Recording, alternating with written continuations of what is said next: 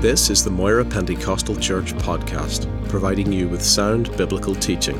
New content will be available every week throughout 2015. We hope you will be encouraged, challenged, and blessed by this ministry.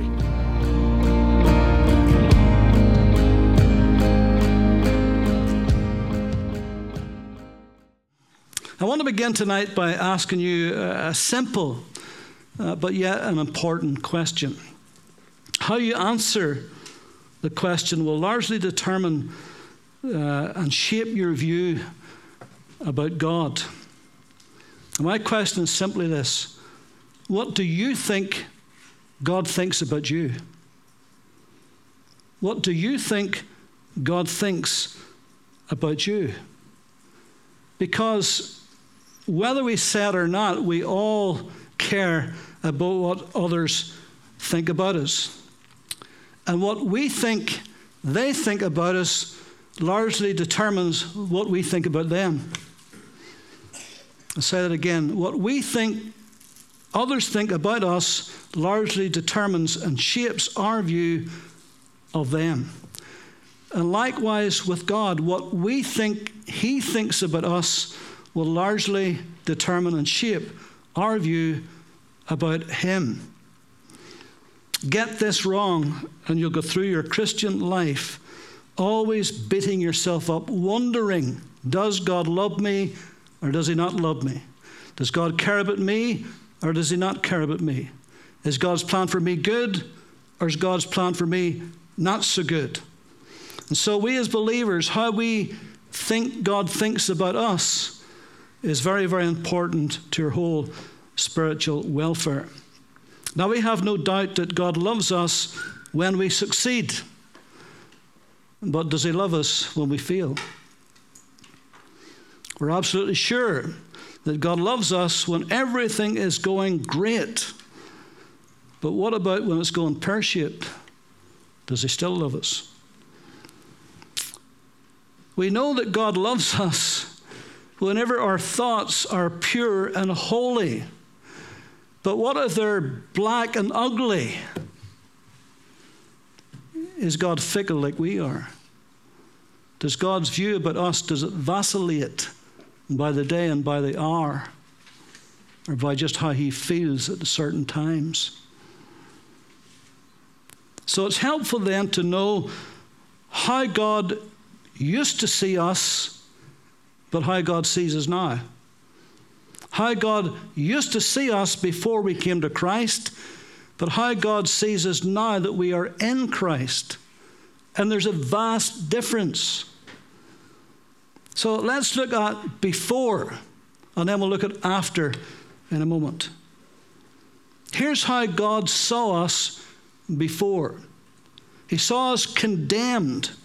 John 3:18, Jesus said, "He who believes in Him is not condemned, but he who does not believe is condemned already, because he has not believed in the name of the only begotten Son of God."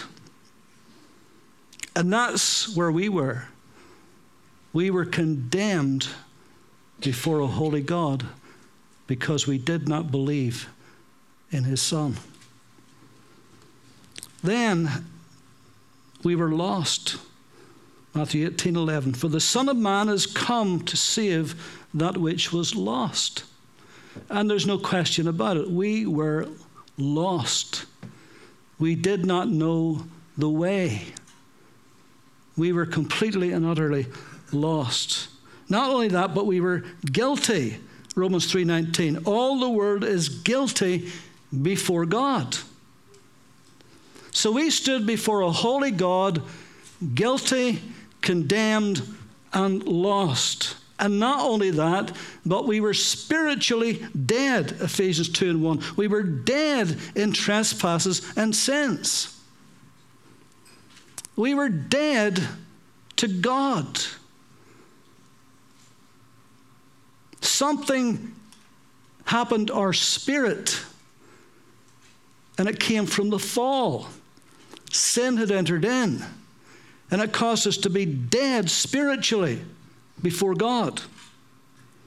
And not only that, we were alienated from God, Ephesians 4:18, being alienated from the very life of God. Estranged from the very life of God himself. And not only that, we were his enemies, Romans 5:10, Colossians 1:21. We were enemies in our minds to God. You say, well, David, I didn't exactly feel I was God's enemy. But as far as God was concerned, you were an enemy. And you were guilty. And you were condemned. And you were lost. And then not only that, but Ephesians 2:3, we were children of wrath. We were by nature children of wrath, just as others. So our very nature was condemned. Our very nature was sinful. Our very nature was estranged from God, alienated from the life of God. So that's not a very good picture, is it? So you can see this is how God saw us. We were in terrible, dreadful shape. God saw us condemned because we refused to walk in his light. God saw us lost because we walked in paths of sin. God saw us guilty because we continually broke his laws. God saw us spiritually dead because we were separated ourselves from God. So we were alienated, enemies, children of wrath, because we kept choosing evil instead of good. We kept choosing the wrong instead of the right, death instead of life, sin instead of righteousness. We were in terrible, terrible straits before a holy God. But thank God he didn't leave us there. God saw us needing his mercy and his grace. He saw us needing his love and his forgiveness. He saw us needing reconciliation and redemption and a new birth. So what does God think of us now? What does he think about us after we have come to Christ? Every Christian is seen by God as being in Christ. In the first 3 chapters of Ephesians, Paul tells us a number of things, how God sees us right now. Let me just remind you of a few of them. We're loved by God, Ephesians 1:4. We're adopted by God, verse 5. Accepted, verse 6. Redeemed, verse 7. Forgiven, also verse 7. Made to the praise of his glory, verse 12. Hallelujah. Chapter 2:6. Raised up and seated in the heavenly places with Christ. Made as his workmanship, Ephesians 2:10. Members of God's household, 2:19.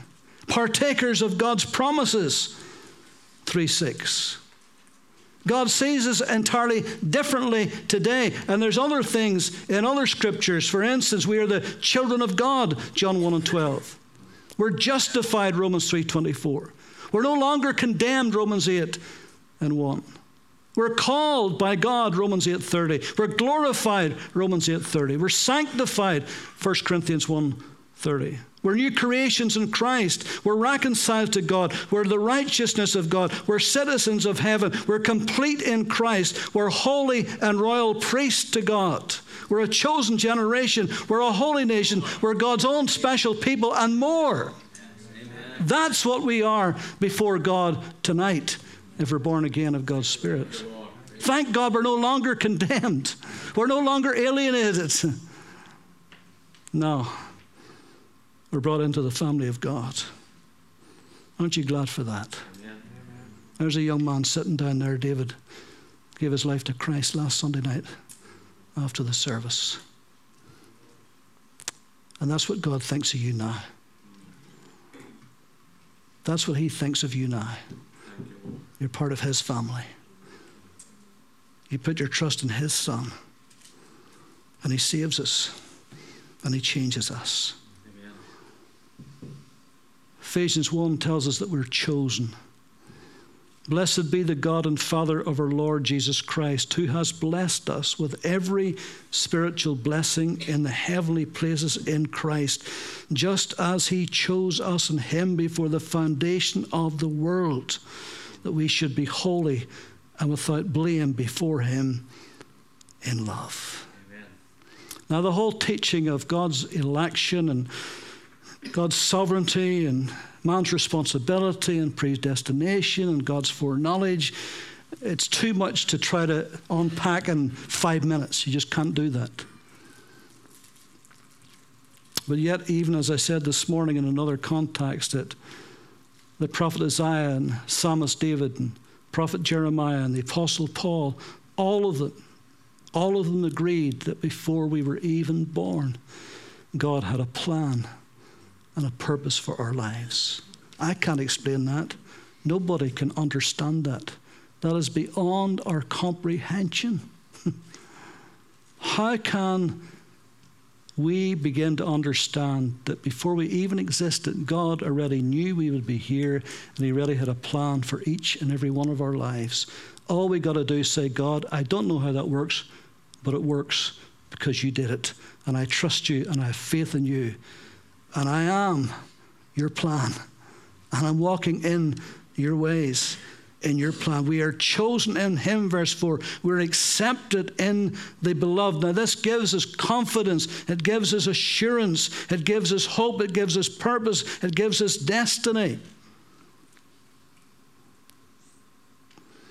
I think, and I didn't give you those verses, but I think those verses in Jeremiah and Isaiah and David and Paul, I think for me, at any rate, they are probably the most important verses for me, because it continually reminds me that God had me in mind before I was ever born, before I ever sat in my mother's knee. He knew I'd be here tonight, and he knew you would be here tonight. That's the God that we serve.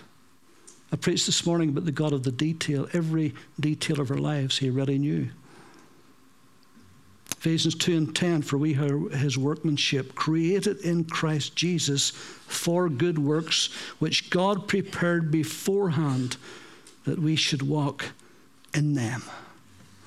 If you're walking with the Lord today, as best you know how, you're walking in those good works that he had planned for you before you were ever born. You may not be aware of that. You may not even think about it, but you actually are. And it's wonderful. It's wonderful if you wake up in the morning and you say, God, I am part of your plan and I'm walking in your purposes. I don't always feel it. I don't always see it, but I know it according to God's word. And I want God to keep me in that plan and keep me in that purpose. So we're chosen by God. We are redeemed. Ephesians 1:7. In whom we have redemption through his blood. Jesus said in John 8:34 that we are slaves to sin. Paul said in Romans 7:14 that we were carnal, sold under sin. So we therefore needed a redeemer. We needed somebody to pay a ransom for our souls, somebody who would buy us out of slavery and free us and release us. That's why Matthew 20:28 says that Jesus came to give his life as a ransom for many. And Peter says, for as much as we were not redeemed with corruptible things such as silver and gold from the vain traditions of our fathers, but with the precious blood of Christ, as a lamb slain without spot or without blemish. What a price had to be paid to redeem us. And no wonder Paul says in 1 Corinthians 6 that you are not your own. You're bought with a price. Glory. Therefore glorify God in your body and in your spirit, which are God's. So we don't actually belong to ourselves, we belong to God. We used to feel we belonged to ourselves. And that was the resistance to coming to Christ, because we didn't want anybody to run our lives, only ourselves. But when you come to Christ, you no longer belong to yourself, you belong to him. Amen. So he is first say in your life, in all of your decisions, your major decisions in life. He is first say. Lord, is this your will? Lord, is this pleasing to you? Lord, do you want me to do this, to be this, to have this? That's what it means to belong to him. Because then he rules, and he knows what's best for us, far better than we know ourselves. So thank God we're redeemed tonight, that we're washed in the blood of the Lamb, that we no longer belong to ourselves, that we belong to him. Well, he created us. God created us. But then he recreated us, and he made us into his image. What a delight it is to know Christ as your Savior tonight. Amen. And God sees us as forgiven. Ephesians 1:7. In him we have redemption through his blood, the forgiveness of sins according to the riches of his grace. Thank God Paul included that. According to the riches of his grace. The unfathomable riches, the unsearchable riches of Christ, Paul talks about.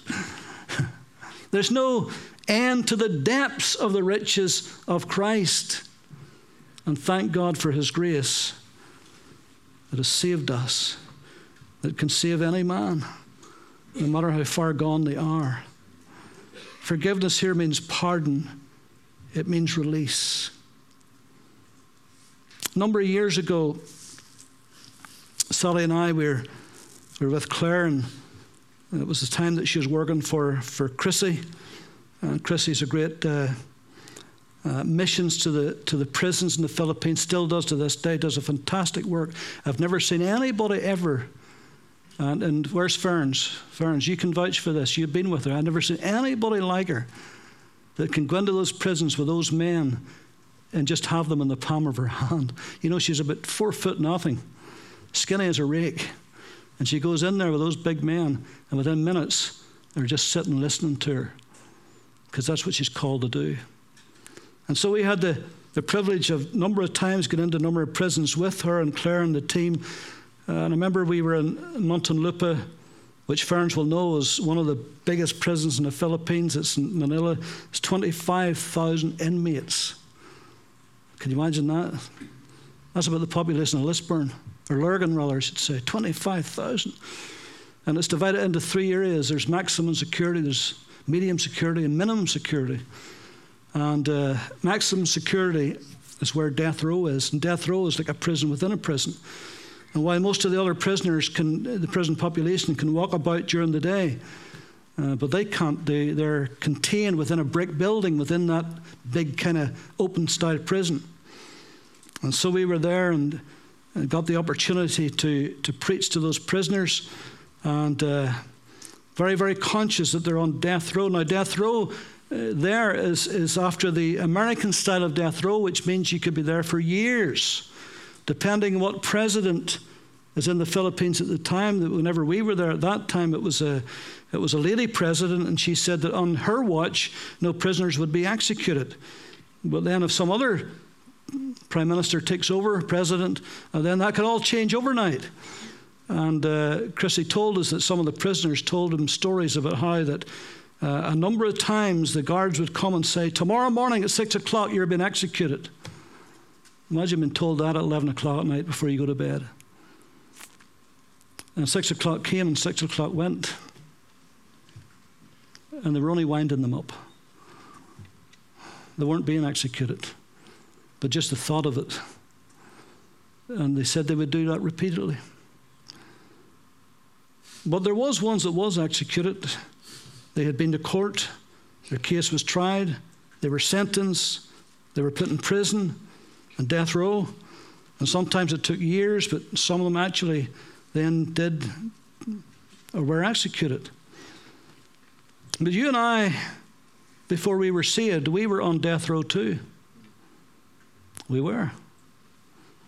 We were tried and found wanting. And we were condemned. And we were sentenced. And we were on death row. And we didn't know when it was coming. but it was surely coming. But then, thank God he pardoned us. Thank God he stepped in and he pardoned us. And for those prisoners on death row, even today, whether it's America or Philippines or wherever, if they get pardoned for whatever reason, you can imagine the sheer relief it must be when your life's hanging by a thread and for some reason or other somebody pardons you. But in order for God to pardon us, it wasn't just enough to say, you're pardoned. He had to send his Son to pay our price for our sins and take our death sentence upon himself so that the Father could say, you're pardoned. You're free to go. You're released. What a wonderful gospel this is, isn't it? Thank God that we're saved, that we're born again of his Spirit, that he knows us better than we know ourselves. God sees us as adopted. Ephesians 1:5, having predestined us to adoption as sons by Jesus Christ to himself, according to the good pleasure of his will, to the praise of the glory of his grace, by which he made us accepted in the beloved. Now you have to understand that Romans, whenever, and this is the adoption that the Apostle Paul talks about, is entirely different than what we think of adoption. I know that Claire in the Philippines does a lot of adoptions, but it's entirely different. Adoptions here was within the family. And really what it was giving someone adult standing within the family and full rights of inheritance. So when the child got a certain age, there was a ceremony which was adoption, even within their own family, to say that that child now has full adult rights of inheritance from that moment on. Two things happen to us at the moment of salvation. You're born again, you become a child of God. 1 Peter 2:2. We are babes in Christ, desire the sincere milk of the word as babes in Christ. But Paul says in Romans 8:14 and 15, at that moment you're given the spirit of adoption, whereby we cry, Abba, Father. And so even though as soon as you get saved, you're a babe in Christ, but at that very moment you're given full adult rights of inheritance. So in other words, all the inheritance in Christ that God has given you, he gives you it right there and then. It's yours. Instantly and immediately, you're made an heir and a joint heir with Jesus Christ. Clear teaching of Scripture. Romans 8:16 and 17, the Spirit himself bears witness with our spirit that we are the children of God, and if children, then heirs, heirs of God and joint heirs with Christ. Glory to God. So the moment you get born again, all of the inheritance that God has given you through Christ, you've got it right at that moment. You don't understand it. You don't realize it. You're not walking in it because you're just a baby. But you've got it. It's yours. And it's a wonderful thing. Now, some enter their inheritance and partake of it quicker than others. Yes, when you get saved, you're a baby in Christ. No question about that. But you don't stay that way. You grow up. You mature. You learn. You feed upon God's word. The sincere milk of the word. A baby needs milk to grow. And you grow with the milk of the word. But you have to mature. The writer to Hebrews, in Hebrews 5:12 and 14, talks about those who hasn't matured, who should be off the milk and onto the meat, he says. He says, I shouldn't have to go over all this again with you. You really should have got that and walking in that. Now you should have moved on. But you're still on the milk when you should be on the meat. And so the inheritance is ours from the moment we are born again of God's Spirit, even though we're baby Christians. But it takes some time for us to mature. It takes a lifetime to walk in all our inheritance that God has given to us. Ephesians 1:18, Paul prays that the eyes of your understanding being enlightened, that you may know what is the hope of his calling and what are the riches of the glory of his inheritance in the saints. Isn't it interesting that God links our inheritance with Christ, his Son? But what is more fascinating than that, I think, that God links his Son's inheritance with us. I mean, it's obvious and it follows that we would have no inheritance at all without Christ. We're heirs and joint heirs with him. But it's not so obvious that his inheritance is in us.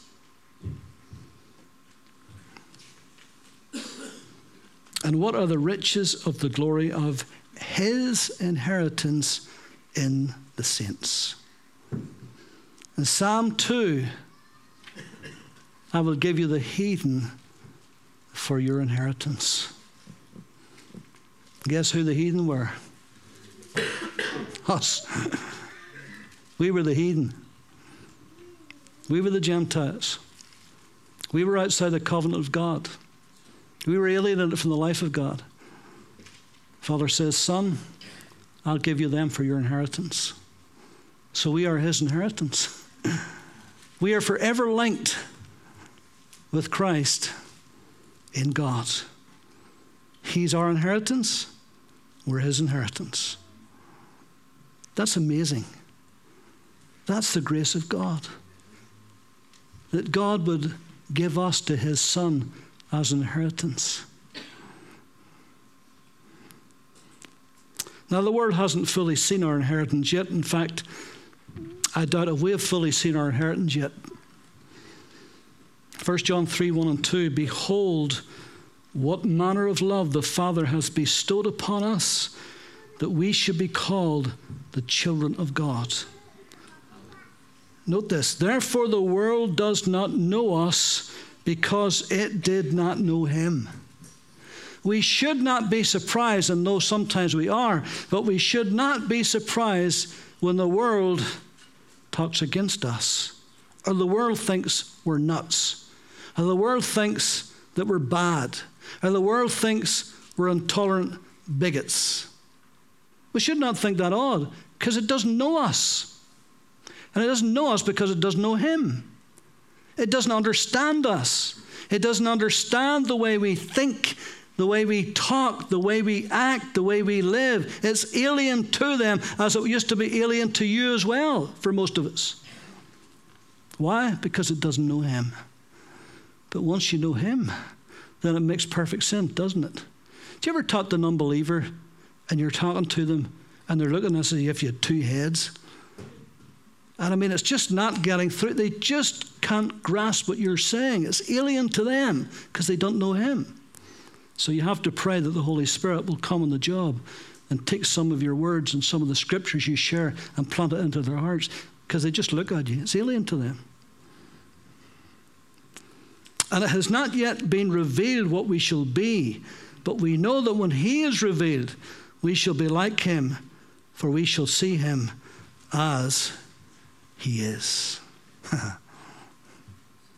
What a moment that's going to be. I don't know you, but sometimes, maybe this is why I can't sleep some nights, sometimes I think, what's it going to be like to see Jesus for the first time? The one that we have sung about and prayed to and preached about and witnessed for all these years, and then suddenly see him, actually physically see him. What's that going to be like? It's going to be amazing, isn't it? It's going to be tremendous. Now we have all these images, we've seen paintings and pictures and all that stuff there. Maybe he doesn't look remotely like that. But whatever he looks like, it's going to be wonderful. He's going to be wonderful. We shall be like him, for we shall see him as he is. And God sees us then, finally, as highly favored. Glory to God. Ephesians 1:3, blessed with every spiritual blessings in heavenly places in Christ. You can't go any higher than that. Sure you can't. Verse 6, we are to be the praise of the glory of his grace. Hallelujah. Verse 11, we have attained an inheritance. Verse 13, we are sealed with the Holy Spirit of promise. Chapter 2:5, raised up together, made to sit together in heavenly places in Christ. Highly favored by God. Do you feel favored? Sometimes we need to actually think about that. I am favored by God. He favors me. How does God see us now? Chosen, redeemed, forgiven, adopted, highly favored. And there's more you could say. What a wonderful position we have tonight. Thank you, Lord. In Christ. There is no better place to be than in Christ Jesus. There's no better knowledge to have than to know your place in Christ. And go through this life knowing that you're in the purpose of God, that his plans for you are good, that you're walking in his will and purpose, and to know that and to go through life like that. And then one day, to crown it all, to stand before him and see him face to face. Hallelujah. And we'll fall at his feet. We hear all kinds of people saying, when I get to heaven, I'm going to ask God this and you're going to ask him anything. And we'll just fall at his feet. Yes. Maybe he'll be the one that will be doing the asking. And certainly will, because believers will stand before the judgment seat of Christ and unbelievers before the great white throne. He'll be doing the asking, not us. But what a joy to see him, to look into his eyes, to see the nail-scarred hands, and then everything will be worth it. Don't expect your colleagues at work to understand you. They won't, because they don't know him. Don't expect your schoolmates to pat you on the back and think you're a great person, because they probably won't, because they don't know him. But it's enough that he knows you and you know him, and that you go through this life as his ambassador, because we're ambassadors for Christ. Lord, we thank you that you've got a wonderful, glorious plan for each of us. Yes, their lives are hid with Christ in God. And Lord, that tonight, right at this very moment, you favor us. Your smile is upon us. Your grace is in us. Thank you, Lord, for all of these blessings that you bestow freely upon us. We do not deserve them, but that's your grace and mercy. And so we give you thanks. So, Lord, bless us, Lord, as we continue on into this working week, as we continue to be your ambassadors. Lord, as others look at us, may they see something of Christ in us, the hope of glory. They do not understand who we are because they don't know you. But Lord, if they listen and if your Holy Spirit speaks, Lord, maybe they will come to know you as their personal Savior. Lord, help us play a part in that. Lord, it doesn't have to be our work colleagues. Lord, it can be our very families. It can be our loved ones. It can even be our mums and dads and brothers and sisters. Lord, help us to live for you in such a way that others will come to Christ because of it.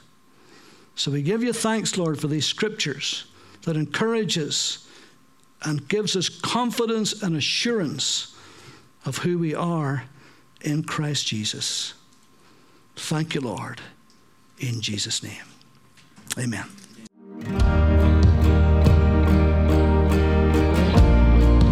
Thank you for listening to this podcast. You can also watch the Sermon of the Month video at youtube.com/Moira Pentecostal. or download the sermon video through our iTunes video podcast. For more information, visit us at www.mpc.org.uk.